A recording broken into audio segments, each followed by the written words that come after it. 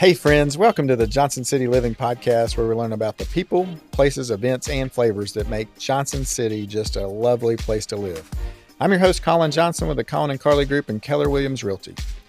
If you're interested in buying or selling a home in the area, or if you're looking at investing in a rental property, give us a call at 423-930-8003, and we will look forward to helping you. Now, let's get to today's episode. Hey, welcome to the podcast. Dana Parkinson. How are you doing? I am wonderful. Thank you so much for having me. Well, I am excited to have you because you're an exciting person. I've never met you ever where you've been in a bad mood. I don't know if you get in a bad mood. Does that ever happen? I'm sure it happens. It might be a little bit more of a spunky mood. Okay. And then try to turn it back around to let's get back to level. Maybe just save that for your really close friends, which is fine. Yes. So, Johnson City Living Podcast, first thing I ask you, what do you love about Johnson City? I love the four seasons. As you just said, fall is probably one of my favorites. I do love the football season. I love sweatshirts, just the crisp, cool air. Yeah. But I also like the fact that we have mountains, we have scenery, and we have four seasons. And it's just beautiful to be here. It is beautiful. Every year you get surprised too. You're like, that fall is not going to be as pretty as the last one. And then the Lord just shows up and the leaves just like knock your socks off and you're like, you did it again. The leaves are unbelievable. And I've done quite a bit of traveling, and so our area is just really beautiful. Like there's a lot of land that's flat or areas that just have two seasons, and we just live in a really, if you look around, the scenery is beautiful. It really is. The Lord has blessed us for sure. Okay, so tell the audience a little bit about who you are and where you grew up. So I grew up in Cleveland, Tennessee. Which is about 3 hours away. It Maybe is. 2.5 if you go drive real fast towards Chattanooga. It is. It's about 20 miles outside of Chattanooga. You used to could get there in about 3 hours, but the amount of people that have come into Tennessee, Knoxville is a lot busier than it used to be. So travel time can be a little slower. We've called it Malfunction Junction in Knoxville where the interstates collide for years, and I think it's only getting worse. It is. Hopefully they'll It took me 3.5 hours to get home this past weekend. And I stopped one time, and it was just Knoxville. You went to Buc-ee's, though, for an hour, didn't you? I did not. Yeah, you not can tell me. You can tell our friends on the podcast. I have watched lines of traffic try to get to Buc-ee's, and that's just not my favorite thing. I went to Buc-ee's the other day. I was blown away. It's a gas station for 1,000 people at once. It's just amazing. Like the whole thing, the operations just... I look at the operational part of it, and I'm like, these guys have got it going on. Oh, absolutely. That's what impressed me. And the brisket sandwich was delicious. I have been told that. Yep. But the traffic and people lose their mind trying to get to Buc-ee's is where I struggle. Yeah. So it took you 3.5 hours this time because of traffic. Yes. Okay, so you grew up in Cleveland. How long did you live there? I left when I was 19, and I came to ETSU. Nice. What did you get your degree in at ETSU? Business, banking. Business? I am actually probably one of the people you know who actually got a degree in what they're doing. I got the Bachelor's of Business Administration, and my concentration was in banking. I like it. My degree is in horticulture. I sell houses and do podcasts. I'm not in my field. But houses have grass and plants around them. They do. So I can kind of claim that I'm still in my field. How long have you lived in Johnson City? Since 94. 94? What was that, 60 years? We can go with that. Or 30? Okay, that's good. What's your favorite thing you like to do here for fun? So my new love, I've been dating a guy for a little over 1.5 years, and he has a motorcycle. Yes. So one of the things that I've been able to do is see the beauty of our area from two wheels, and it's very different. I bet. And so I've seen a lot of life around here that I've not seen before, going on the secondary back roads, and so it's just been a whole new way of traveling that I've just gotten exposed to. Yeah. For some of our motorcyclists or enthusiasts that maybe listen to the podcast, where's like your favorite place to go cruising down the back road? Do you have a spot? No, because we keep changing things up. Like most of the time we try to go somewhere we've not been. Yeah. And so most of the guys that I ride with, they've actually come from New York, upstate New York. They found the motorcycle club that they joined here. And so there are so many avenues and directions that you can go, and so many mom and pop restaurants that you can go eat at. So you have to get out of the Tri-Cities, but at the same time, we try to take different routes when we go places. Tell us about this motorcycle club. It's called Southern Cruisers. So that's cool. What I say, and I just, as a funny, we're a group of older people who ride a motorcycle to a restaurant to eat, to ride back to the Tri-Cities. That sounds fantastic. Except for the motorcycle part.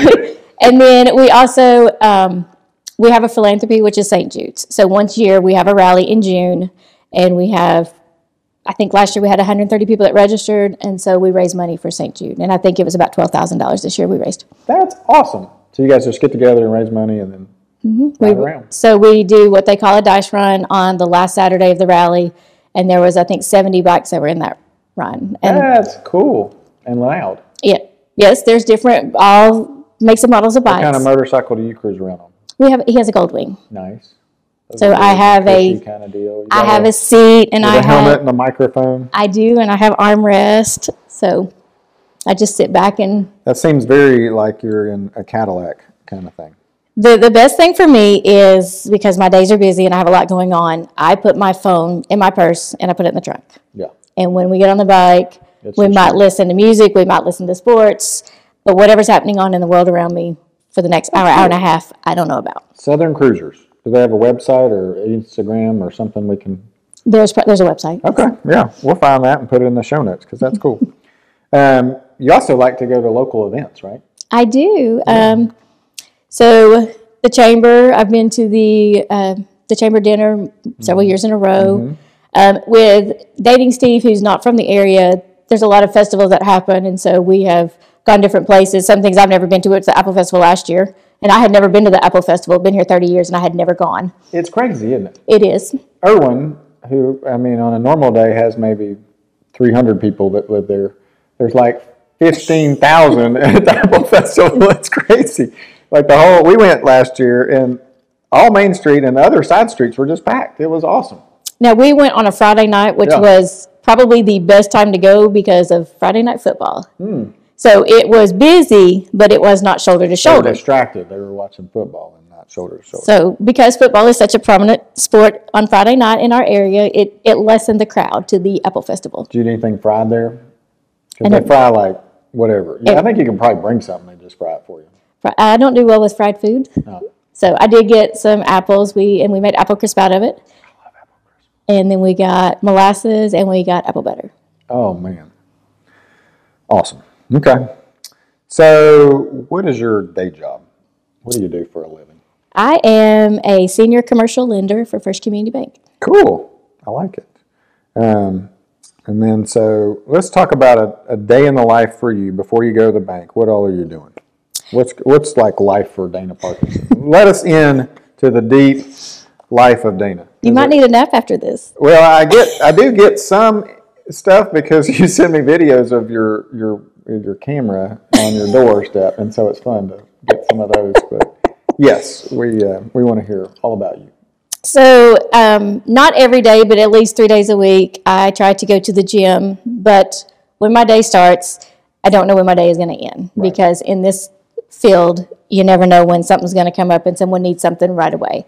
So I try to be as available as I can. Are you a morning gym person? I am. So usually by 5:30, I'm in the gym. Same. 3 days a week, and then come back home and take about 30 minutes to just decompress and then get ready for the day. What gym do you like? Where do you go? I'm in Gray just because it's right. I've been at the gym that's out there in Gray because it's about half a mile from my house. Yeah.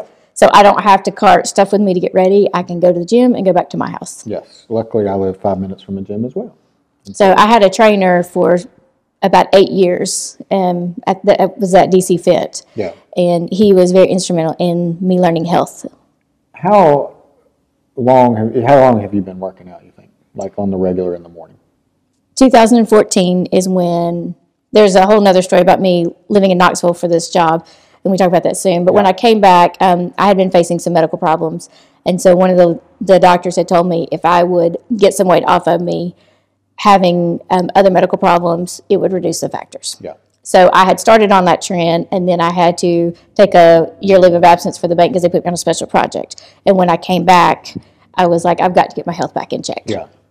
Isn't it crazy, like, how good you feel after you've worked out in the morning? Yes. Like, all day long. Yeah, I mean, I kind of was like, sort of not feeling it today because it was cool, but I got up, went, cranked out my hour, pushed myself, and now I'm just jazzed. I'm, like, excited about the whole day. I'm having to do a different routine right now because I'm doing rehab on my knee, so I'm limited to what I can do. But, yes, I'm pushing myself differently than what I was doing before because it's all knee-focused. Yes. But for listeners, go early.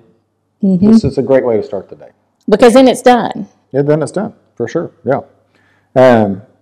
Okay, so you work out.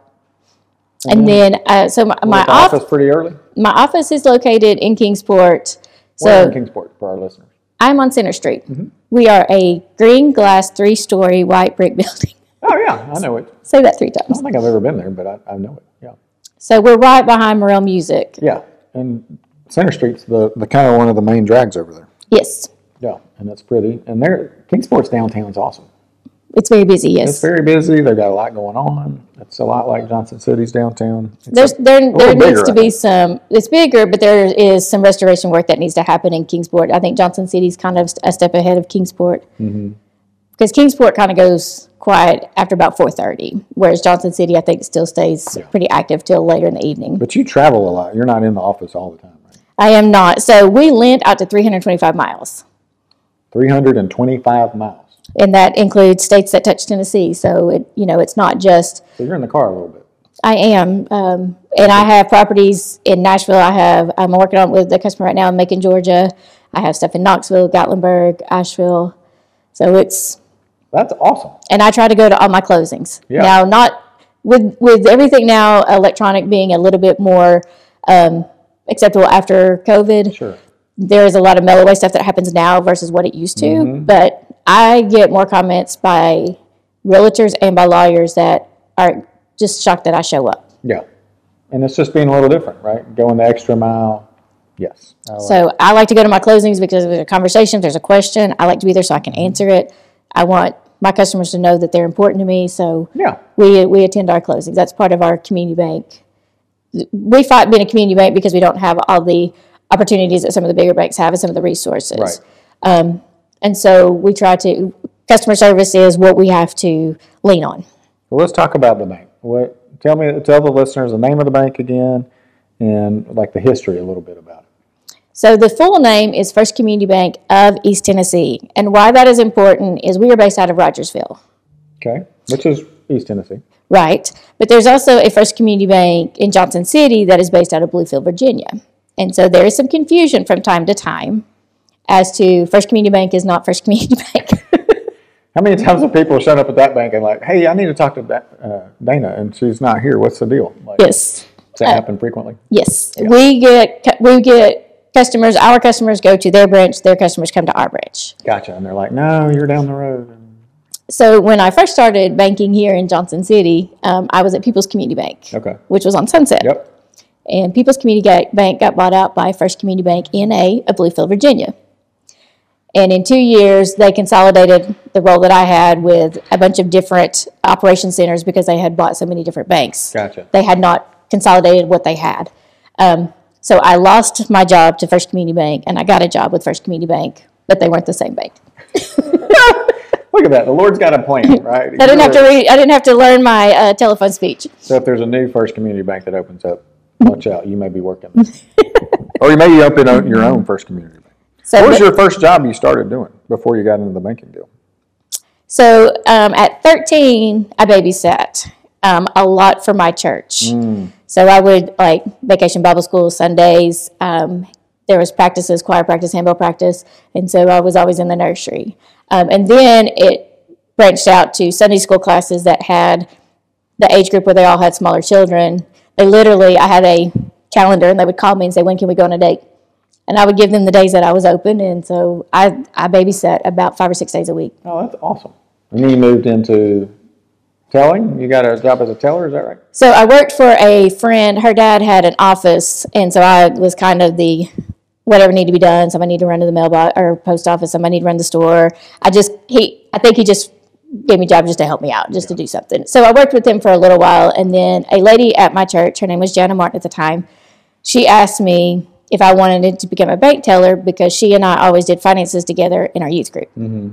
So her husband was the Methodist minister over the youth, and she was always a part of the youth group as well. And so I was like, sure, why not? So my dad worked in a factory called Bowater, and they would hire you if you were a college student, and you made really good money at that time.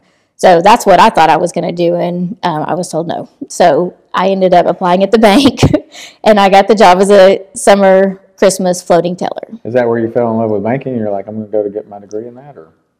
I enjoyed what I did because I enjoyed people. Right. And as far as if you can count money, then I did okay with that part. So I didn't get in trouble. And every year I kept coming back, which helped the bank out because they didn't have to find a new person, train a new person. And I would come back at Christmas time and offer, I'd say I'm back in town, and they'd say come to the bank. So I would literally come back on a Friday, and I would start back with the bank on Monday. And so I did that for the years of going back after school was out. I would go back home, and I would work at the bank, and then I would come back. That's awesome. So talking about how doors open, Jana actually, her husband got moved to Irwin with the Methodist ministry. And so she had left the bank and started her own company and asked me if I wanted to learn lending. So in the second run with Jana, I learned loans.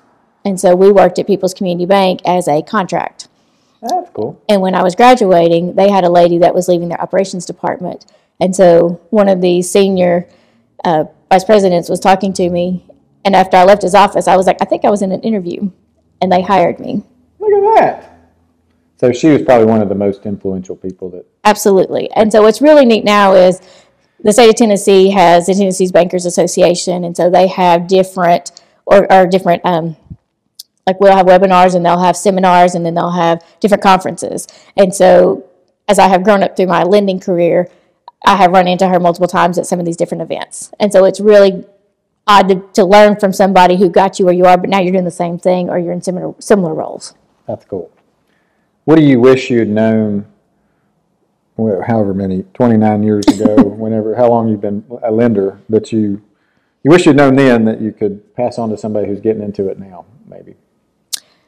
Well, I am what they call a dying breed. Because I started on the teller line, and then when I went into loan operations, I saw the paperwork done. Mm-hmm. Now I've gone into lending, and I'm seeing it where you get the paperwork completed. Mm-hmm. But coming from the teller background, I have both sides of the bank. Right. So when my customers have issues with their deposit side, most of it I can help with. Sure. So you lose when someone comes into the banking and they go straight into one role. That's their expertise, but they may be missing some of the other components of banking. Mm-hmm. So I feel like I'm more of a relationship manager because I've been in the banking industry so long and I've done so many different roles. And even before I started lending and I was in operations, there was a point in time where we had someone that retired out and they put me in his role. So there was like a year that I held on to about 4 different jobs at one time. So it was feast or famine, which is fine. Did you tell people to say no, maybe? So, it was managing a bunch of stuff at one time, but I also learned more departments of the bank. So that, I think, is the sad part about today, or hard part about today, is people go in and they learn that specific piece. Right, they've got the blinders on, and it's just one thing. And that, there is the do one thing well philosophy, right? Become a master at the one little thing that you do. But I think having the knowledge, and like you're cross-trained across the board, you could even open the bank and get it rolling if nobody showed up tomorrow probably and do the whole deal. So I think there's some definite value there. Well, and you have individuals that are retiring out now, and they will tell you they started as a teller, or they started doing the notes for the loan department, or they were in proof. They started at the bottom and they went through different departments and just learned the entire industry. And so I think it makes a little bit of difference on the relationship side. Yeah, for sure. Well, I will say you are a tremendous connector and relationship manager person. I mean, you've helped us out a bunch, and Carly and I are just super grateful, and we thank you for that. And so, connect with Dana. We'll give you her info on the thing, but I think you do a great job of that, and it's what makes business work. I mean, you have to be able to relate and talk to people and get to know them so you can know how to help them best. And so I think it seems like you'll call some banks and they're just like, give us your information and we'll give you a quote, and that's all we care about is, can we do it? And you go ask the more deeper questions. Well, why are we doing that? And where are we going to go? And how long is this going to go? So talk about, I guess, from some of the things that you guys offer as a small bank that maybe some of the bigger stuff can't handle. Like I guess relationships number one, and then you probably know a lot of your customers, right? And where do you see banking going in the future? So let's go back to the first of the three questions. Sorry, I gave you like 17 questions at once. Okay. So let me just start out by saying First Community Bank is a member of FDIC. We are an equal housing lender, so I get the basics in there. Yes, and your MNLS number is 1456005. Yes, it is. And she can close residential mortgages. We have to say that per the government and the bank. We don't want to get anybody in trouble. So now that we're all compliant, let's make sure that we can tell the audience what you can do for them. So on some level without giving out rates. And I mean, you got to get into it with her deeply when you get together. So as any institution, we have checking, savings, CD. We have lending products from the consumer products to the commercial products, and we have a financial service. We have an individual that does a dual role. So she works for an investment company, but she also works for the bank. So she's got dual employment. Yep. So, like you said, what are something that the bigger banks might offer? Well, they may have an actual financial services department. Right. So we have an individual. So we try to meet the needs of our customer. We just do it on a different scale. Gotcha. Yeah. So what was the other questions in there? Where do we see banking going? Yeah, I see lots of online banking stuff happening. You see a lot of people going to mobile banking, and I'm old school. I love going in and seeing the tellers, and I know all their names at the bank I go to, and they know me, and it's just I like the relationship part of it, but it feels like to me that's disappearing. Is that something that you kind of see in the future? I do believe that brick and mortar is going to either reduce in size. You'll see banks that will reduce their brick and mortar footprint because the mobile banking and individuals are in such a fast-paced world now. Let me go online, let me transfer my money, let me make a mobile deposit, and they never left their car, they never left their house. For some people, their lifestyle, that is what they need. Yeah. For other people, they need to be able to walk in and say, I need to get a cashier's check, and the person on the other side of the teller line know who they are. Right. Yeah, I do that frequently, and they're like, okay, here you go. So, in my world, I'll have somebody that will call me or text me and say, hey, I'm coming to the bank. This is what I need. I try to get it ready for them if I'm there so that when they come to the bank, even though they're still coming in, their time spent in the bank is minimal because we want them to be able to get what they need and go on with their day. Say you're like on an Ally or one of these only online banks. How do you even get a cashier's check? I'm not sure. You would have to do a wire. Yeah, but then if you're like trying to buy a car at a small car dealership or something, you'd have to I don't even know how you do it, because they want a cashier's check, and you'd have to go the route of the electronic transfer, which would be the wire. Yeah, and then so you'd have to go to their bank with the guy, and he's like, I don't know if I want, it makes life a lot more complicated. I do think you're going to have brick and mortar. Yeah. It may be a smaller footprint brick and mortar. I hope so, because I still see banks being built all the time. Right. You're like, what's that going to be? Oh, another bank. So now you've got the interactive teller machines where they are open longer hours, and you might have someone like out in California who is talking to you, which gives an advantage of having different hours. Right. We do not have the interactive teller machines. I don't know if that's in our future, but something like that is a very costly piece. Sure. So once again, we go back to customer service. This is what we try to do the best for our customers from a human perspective and a customer perspective. Yeah. Let's talk about the program that we've taken advantage of. It's called the Casual Investor Program. Okay. Yeah. Tell our listeners about that from our lender. Blah, blah, blah. So the bank designed a program called the Casual Investor Program, and it was designed to help individuals who want residual income. So they have some other source of income, but they want to add something else for their family. Mm-hmm. So we designed the program so that you only have to put 15% down. And so 15% down. So this being an investment product, that's huge because that means there's more money left in your pocket versus a standard 20% down. Right. Plus closing cost. And then we amortize it out over 30 years, which makes the payment lower. Yep. So for those that are trying to build cash flow, if you're only having to if you're doing a 30-year amortization, yes, that almost mirrors a mortgage, but the cash flow comes in and you get to keep more of it Yeah. to get to your second property. And so it's designed that you get 2 properties going, then you've got more cash flow coming in to get you to your third property. Yeah. And as of right now, we allow 10 renters or 10 doors, and I try to make that very specific. That's not facilities. Right. So a house condo we count as 1, a duplex is 2, a triplex is 3. If someone has 0 properties and they found a 4-unit apartment complex, that would fit in our program.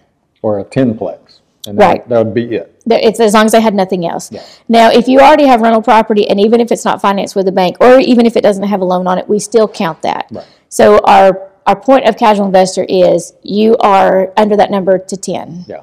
10 doors. And once you get to 11, then you're an investor. Yeah. So for the compliance piece, I also have to say that it has to be approved. There are requirements and stipulations that do apply, and not all states, because we have our radius, so this would not apply in all states. Ah, yes, that's right. Because you go 378. 325. Oh, 325. So, you do have to be approved for the loan. It is subject to approval. There are some stipulations that go with the program. And when we talk about the website, the Casual Investor has its own page that's dedicated to what products are allowed in this program. Yeah. We do have a 10-year maturity in it, so that does mean at 10 years there is a balloon balance or a payment due. And typically we refinance at that. And this is what I tell somebody. I cannot promise a refinance or I get in trouble. But I do say that if Typically. if financials are the same or better, then the typical practice of the bank would be to work with that balance.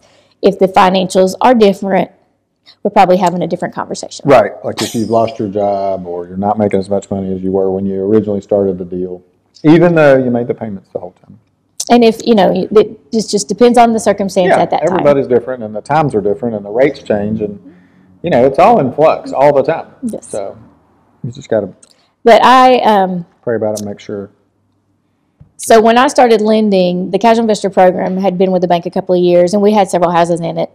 But I started with a networking group called Integrity. And so this was a product that was easy for me to sell because it was very relatable to the individuals in my networking group. Yeah. And so I think it's relatable to everybody. Well, when you're a commercial lender and you tell people I loan on strip centers or, big box stores. Yeah, we can do that. It's not necessarily that they don't understand what my role is, but it's very hard to meet the people that you're trying to help somebody when you're in a networking group. Right. Wonderful. Commercial makes it, kind of feel like you're not able to help them because we're just small potatoes or whatever. Or for some people, when you say I close $1 million deal, that's above what they understand. Right. They're like, oh wow. So when you stay in the 1 to 4 family, it's much more relatable, and I've had much more success with the networking group and going out to individuals and real estate agents with this program going out and promoting it. Yeah, I think it's a great. Anything else that you offer that you want to share? We have a couple caveats with the Casual Investor Program. So if you find a property and it needs some updating or some rehab work or a new roof or new HVAC, we have an add-on program that's called rehab.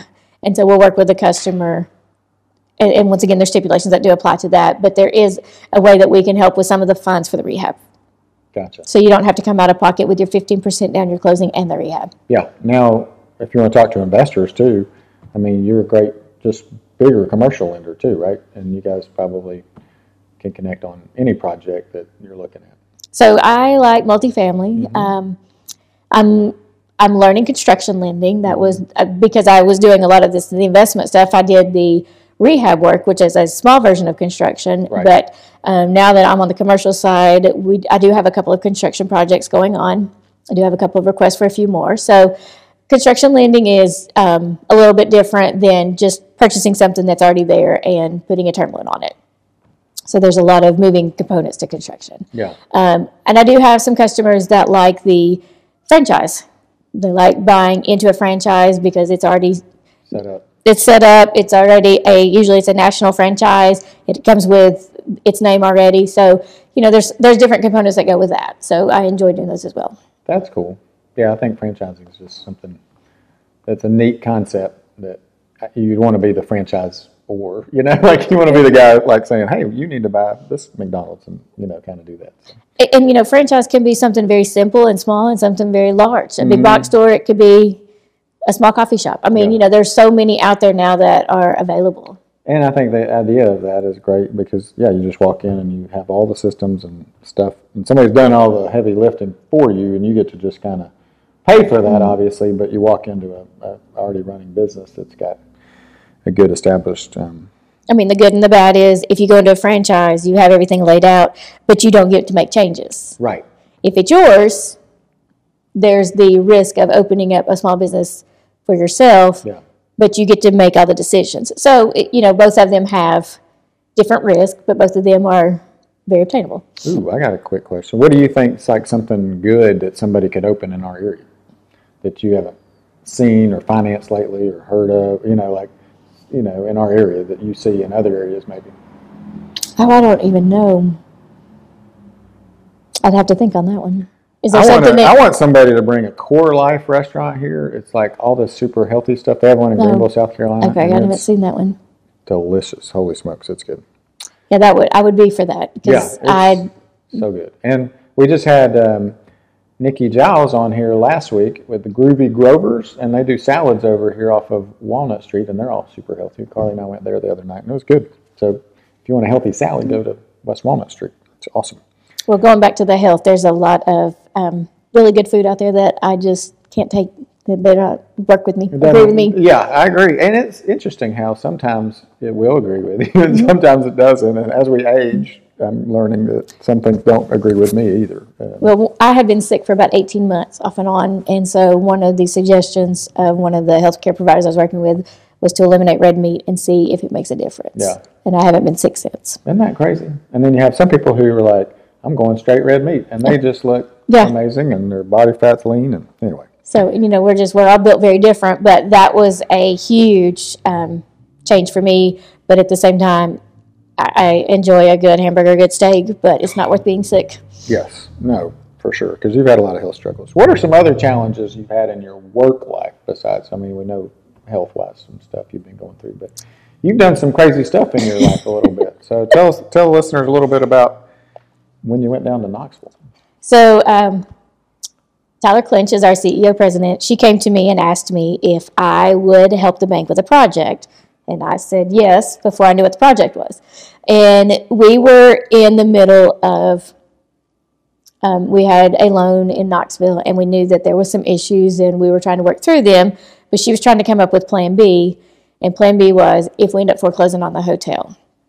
And so she really wanted someone in Knoxville to be a part of the process instead of having someone running the hotel for us and us getting phone calls. Right. So I said yes, and it actually fast-tracked because the operator actually ended up turning over the keys. So instead of going through the foreclosure process and knowing that in 30 days, we'd be on the courthouse steps and then we would own it, they basically said, here's the keys, it's yours. So I had never owned my own business. I had never run my own business. I had always been in the bank. So, you walk in and now it's your responsibility, but it's not yours because we still had to wait 30 days to go through the foreclosure process on the courthouse steps to actually own it. Yeah. Well, you can't sign a contract. Nope. So you don't own the property. I don't own the property. So we're having now running it. Sort of, quasi. Right. So me and the internet provider and TV provider had a lot of words because I was like, I will pay for services I'm using. And because they had filed bankruptcy, all of the prior contracts were under the bankruptcy. They want to cancel all that. So I was like, I can pay you if you can figure out how to bill me. Sure. But they just kept wanting to turn me off. Maybe you just had the biggest personal TV account ever. Dana, wow. So, it was just that, like, stuff like that was beginning of the challenges. Yeah. So finally... Because you had a lot of employees, too, probably going, what's going on? Oh, yeah. Well, when we walked in, you have the hotel employees that don't have to have a job or not. Right, which is so scary. They basically had to reapply, and we had to start with new paperwork and get everybody... compliant. And those that wanted to stay, stayed, and those that didn't went. So you weed out in that situation. Yeah. We had a management company that ran the flag. So as a banker, I couldn't run the flag because I didn't have the proper training. Yep. But there's a huge hotel industry or a hotelier in Knoxville that they help run multiple flags. So we hired them and they helped us. At the same time, they had a construction company that knew how to run a construction company in a hotel. Right. Because you've got to be sensitive to guests. and they don't get up hammer drilling at 2 a.m. Correct, or at 8 a.m. Or at 8 a.m. So I call this a blessing. The two companies together, they all knew I didn't have a clue what I was doing. And they all worked with me to help me and the bank. And there was times I could have been told I needed to do something or I needed to spend this money on this, and I didn't get taken advantage of. That's good. There were many blessings. I learned a lot about the structure of a building. I learned what an architect does. I learned what the contractor does. I learned when things aren't done right. We had some issues that had to be worked through, and it was just a huge eye-opening experience. And then once we owned it, then here came in every health inspector, all kinds of people that when you start opening a business and you start getting your license, all these people come in to do all these verifications and checks. And we had a kitchen and we had a pool. So you start writing checks to all these people as they come walking through the door. So it was very overwhelming. What was the one thing you learned, like, out of that craziness that, like, you felt like you helped you grow? You can do anything. Yeah. Now, when I say that, I'm not going to go do surgery on somebody. Those are specialties. But if you are a person who is... But on that vein, you could say, I'm going to get out of banking. I'm going to go to med school. I'm going to go back to school, get my prerequisites. I'm going to go to med school. I'm going to become a surgeon. You can literally do it right. if you wanted. Let's take the specialty trades out like that. Sure. If you are in a situation right now and you don't enjoy what you're doing, or you're struggling with, is it time to learn something new? If you choose to learn it, you'll figure it out. Agreed. Yeah. And it's amazing when doors open, opportunities open, and people are standing there that help you through that process. Yeah.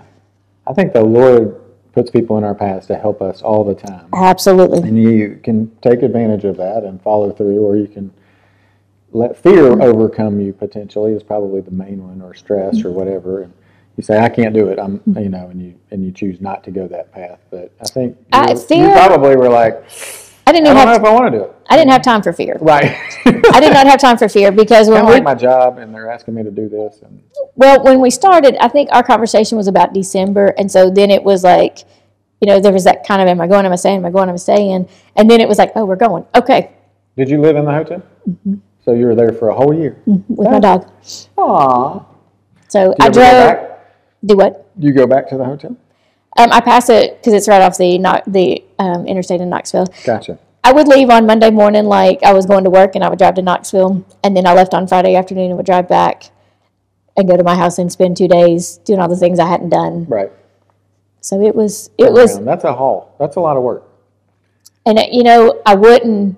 There's a statement. If I knew what I was going to be doing, would I have done it? The answer is probably yes. It was a lot of work. It was a lot of hard work. But at the end of the day, now that I'm in this job, there's a lot that I learned out of the hotel experience that has gone with me. And the grit, you did something that not a lot of people have done, right? And you may have at the start didn't believe you could do it, but working 80 hours a week during a 5-day week, it taught you that you can do a lot of stuff. And then you're like, oh, well, today's a 10-hour day. It's not, that's not a big deal. Like, I can handle that. Yeah. And on top of it, I left a role that I was supposed to be at the bank. Right. I was in the loan admin compliance role. Yeah. So they backfilled that role with another lady. So my job there really wasn't 100% in somebody else's hands. Right. It was about 60%. Like, hey, I got to do this. So I would have emails from her that in the evening time I would go through and help her with what she needed to know. And then, get up the next day and do pool and do hotel stuff. And then, in the evening time, go back and help her with stuff. So I didn't just walk away from that job either. Yeah. I think people in the hospitality industry are unsung heroes. Like, you don't realize that a hotel's operating 24/7, never stops. And it's a ton of work. And you just kind of roll in, you check in, you check out. You're like, oh, okay. But there's a lot to a hotel.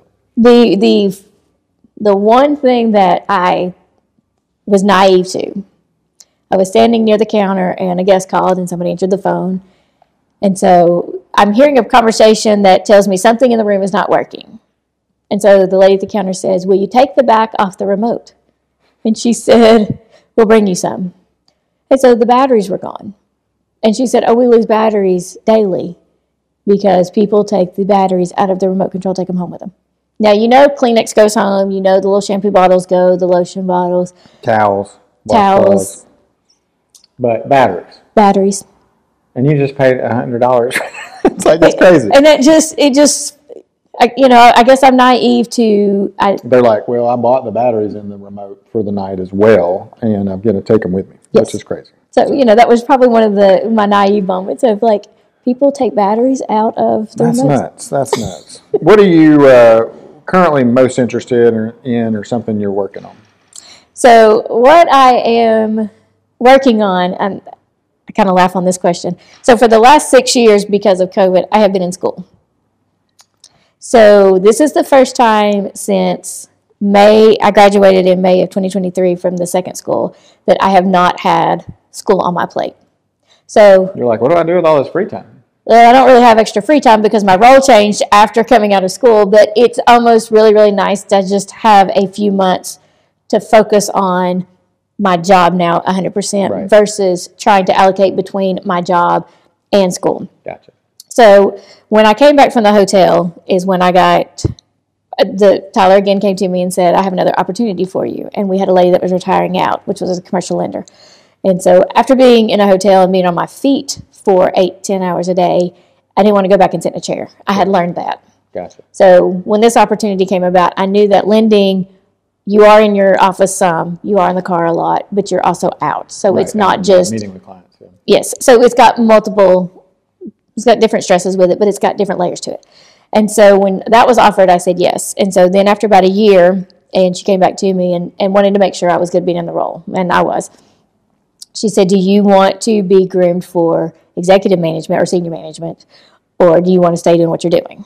And I was like, well, I've not said no, so why stop now? Right. So in the banking industry, we have what's called Graduate School of Banking, and there's about 5 or 6 in the United States. And so I chose SMU in Dallas, Texas, and it was a 26-month-long program, except we had COVID in the middle of our program, so it got extended 12 months. And so then we stopped school, and then we started all the PPP stuff, and then went back to school.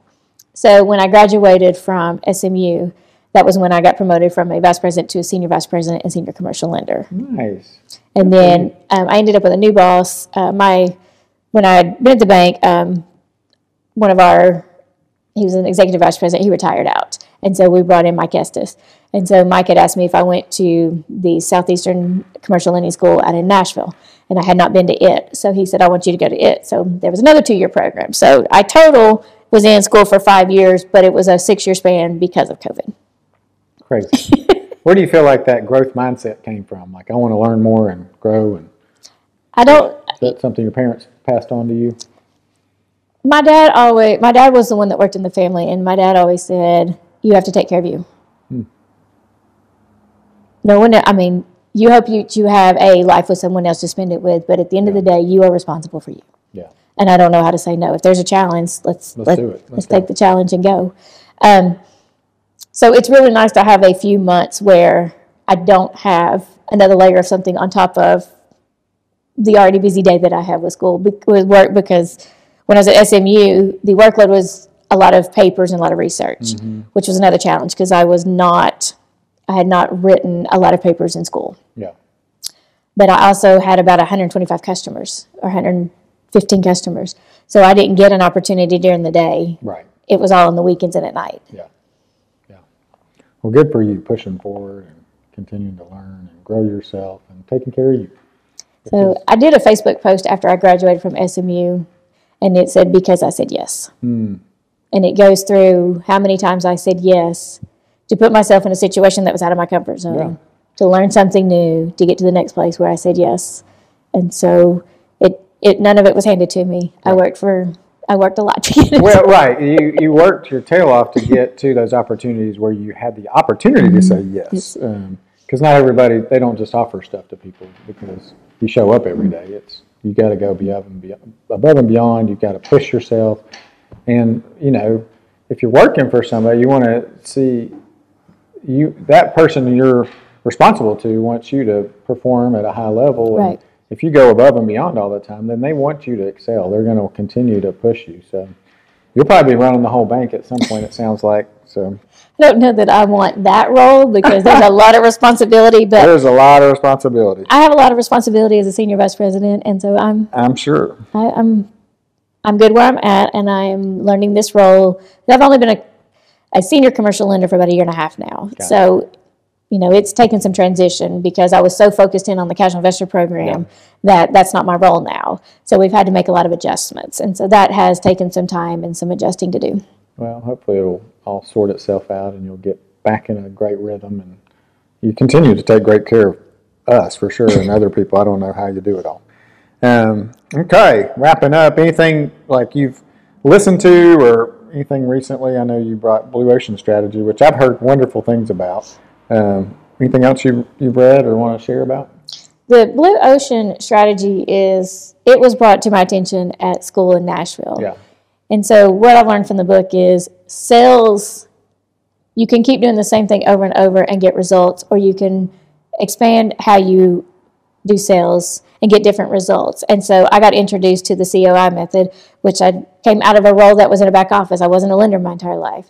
And so having centers of influence who know who you are and who have like colleagues, like friends, investors, when you have people that know you and you come to mind first off, then those relationships are the one you build, because then those relationships build for you. Right. And so you can cold call, you can reach out to individuals you don't know, and statistics say it takes 8 or 10 calls before someone will give you a chance. Right. So if you have those centers of influence, it just makes a world of difference of the warm introduction and the level that somebody all of a sudden, instead of you just being a person who called, now you're somebody because this person recommended you or this person gave them their story with you.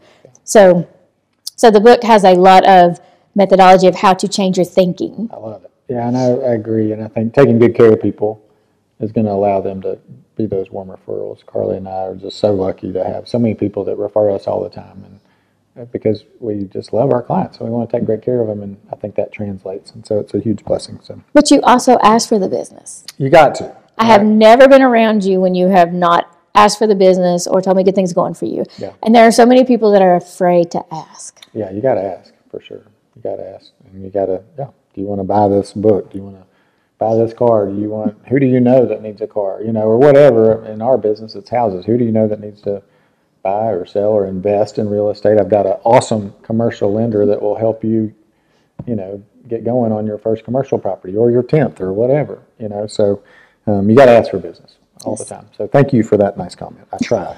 That's my job, right? If I don't do that, I don't take care of my wife and my family and our team, and it just, So, and that's why I do this, because I want to bring people in and, help them grow their business, and in turn we'll get some referrals potentially out of it. Anything I forgot to ask you on the podcast as we wrap it up? I don't. No? The one thing that I would say to anyone who is listening that may be young in their career is you are your own advocate. And so when Dr. White was at ETSU, I used to do different things with him in his banking classes. And so I would always say, if you don't ask, no one knows. If there is a job opportunity that may not be the end job that you want, but it's a step to a new job that you could get to, apply for it. Yeah. Because that tells your management team, oh, they're interested. Right. If you sit back and you hope someone will notice you, they will eventually, I hope, but it may take a lot longer. Right. So no one can be an advocate for you except for you. Yeah. Again, coming back to your dad saying, you got to take care of you. So, go ask for that promotion or go ask for that opportunity. Or say, I would love to learn this, but then, at some point I would like to get to this. Yeah, and there may be a little pain involved, like you may have to go back to school and get that done, and that wasn't fun, but you did it, and it's growing on the backside for you. We have a guy that's been with us a couple of years, and he's in our underwriting department, so he looks at tax returns and financials all day long, came out of school, and he has said that he enjoys this part of it because he's learning a big piece of what he needs to know, but his ultimate goal is he would love to be a lender one day. Yeah. So he has put that information out there, and he said, if I need to go to school, I'm not afraid to. So he's already planting seeds with the bank to say, Here's where I want to go, and I'm going to do that, and I can do that with you. And this, the piece I'm learning right now is very necessary. Yeah. And he's in a very critical role to lending. Sure. But he's also said that at some point, I want to do more. I want to do something different. Right. That's awesome. So he was an advocate for himself. All right. One more time. How can our listeners connect with you? So we do have a website. That's good. Yes, it is. With banking being electronic, We are fcbanktn.bank. Yep. We are also on Facebook. We're on Instagram. On the Insta. Nice. But if you do go to the website, or you can Google First Community Bank, Rogersville, and you will find us. Because if you Google First Community Bank, there's 1,000 of them. And within that page, there is Meet Our Lenders. And I'm under the retail side and I'm under the commercial side, so I'm in there several times. If you've heard about the Casual Investor Program and you say, I want to see some of the details, there is one tab under the loan section that is just Casual Investor. And even within that, there are 2 different blue options. One says, I have questions, and one says, I want an application. Gotcha. When you click that button, there's a drop-down box that comes in that says, please put your email address in, and then, like, your question. Right. And so what that does is that shoots an email out to all of our retail lenders. And so we have it in the bank. Somebody's going to get in contact with you. Right. So someone claims the request, and then they reach back out to you. And you're not going to get spammed by all kinds of crazy people by putting your email in there. Yep. So, and there's a lot of good information out there on the Casual Investor Program and some of the details to what the program will allow and what it won't. And if you're looking to invest in real estate, you call me, and then we Yes. after you get pre-qualified, that's probably the better thing to do, right, on the front end. And it takes about 30 to 45 days to close it. So anyway, last question. What gets you fired up? What fires you up, Dana? People. Yeah. So I am a social media person. And when I started, like I said, as the Casual Investor Program started opening up and I really started learning what I was doing for people.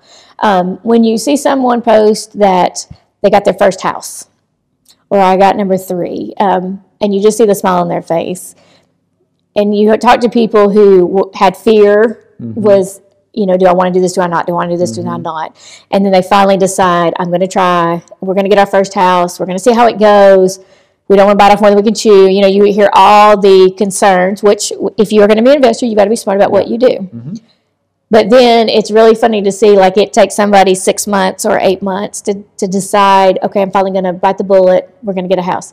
But the next one comes along in like 3 months. Yeah, it's crazy. Or it comes along in 2 months. And so I love to get to know my customers. And when I know that a customer wants to do something and they have hopes or they have dreams or they have goals or they want their family at some point to not be as W-2 dependent, they would like to have the residual income and build their wealth so that they can have a little bit more freedom in life, and you start seeing that unfold. Yeah. And you start seeing the smiles that are on people's faces. That's what I enjoy. I enjoy people. Yeah, and helping them build wealth through real estate. It's the number 1 wealth driver in America. Like, if you look at the statistics between renters and homeowners, it's dramatically different, So we'd love to help as many people become homeowners or multiple homeowners as possible, because it can change a whole story for a whole family, Well, when I changed roles, one of the things that we did was we kind of shifted some of my customer base, because we have 4 other ladies in the bank that are focused on the Casual Investor Program, and they do the retail lending. So they do more of the mortgages and the consumer side. And so I started counting, and I had about 60 or 70% of my customers were active, which means they were always doing something. They were always looking for a new property. Which is a great book of business, right? I mean, that's turning over a lot of people. The last year that I've focused primarily on the Casual Investor Program before I got moved to commercial, I closed 80-something loans in 1 year. That's amazing. On top of going to school, and on top COVID. of COVID. And sickness. And so, yeah, like you've had a lot going on. So that was, when you see how many active customers, and when you get them in this program and they start turning and they start getting to the second property and the third property, you did something. You helped them. Yeah, you did, for sure. Okay, well, thank you so much for coming on the podcast. I'm sure our listeners are going to enjoy getting to know Dana over the airways, and she's just one of those people you need to meet in person. She's a ball of fire, and she's a lot of fun, and you'll leave laughing, and you'll leave better because you got to interact with her. So connect with her online, connect with her through the socials, however you want to do it, but just connect. She's great. And if you want to invest in real estate like we've talked about over and over, or if you want to buy a house or sell a house or move to Johnson City because it's one of the most beautiful places in the country, connect with me, and I would love to help you or just answer a bunch of questions for you and do whatever I can. So thanks so much for listening, and have an awesome day. Thank you so much for having me. Oh, my pleasure.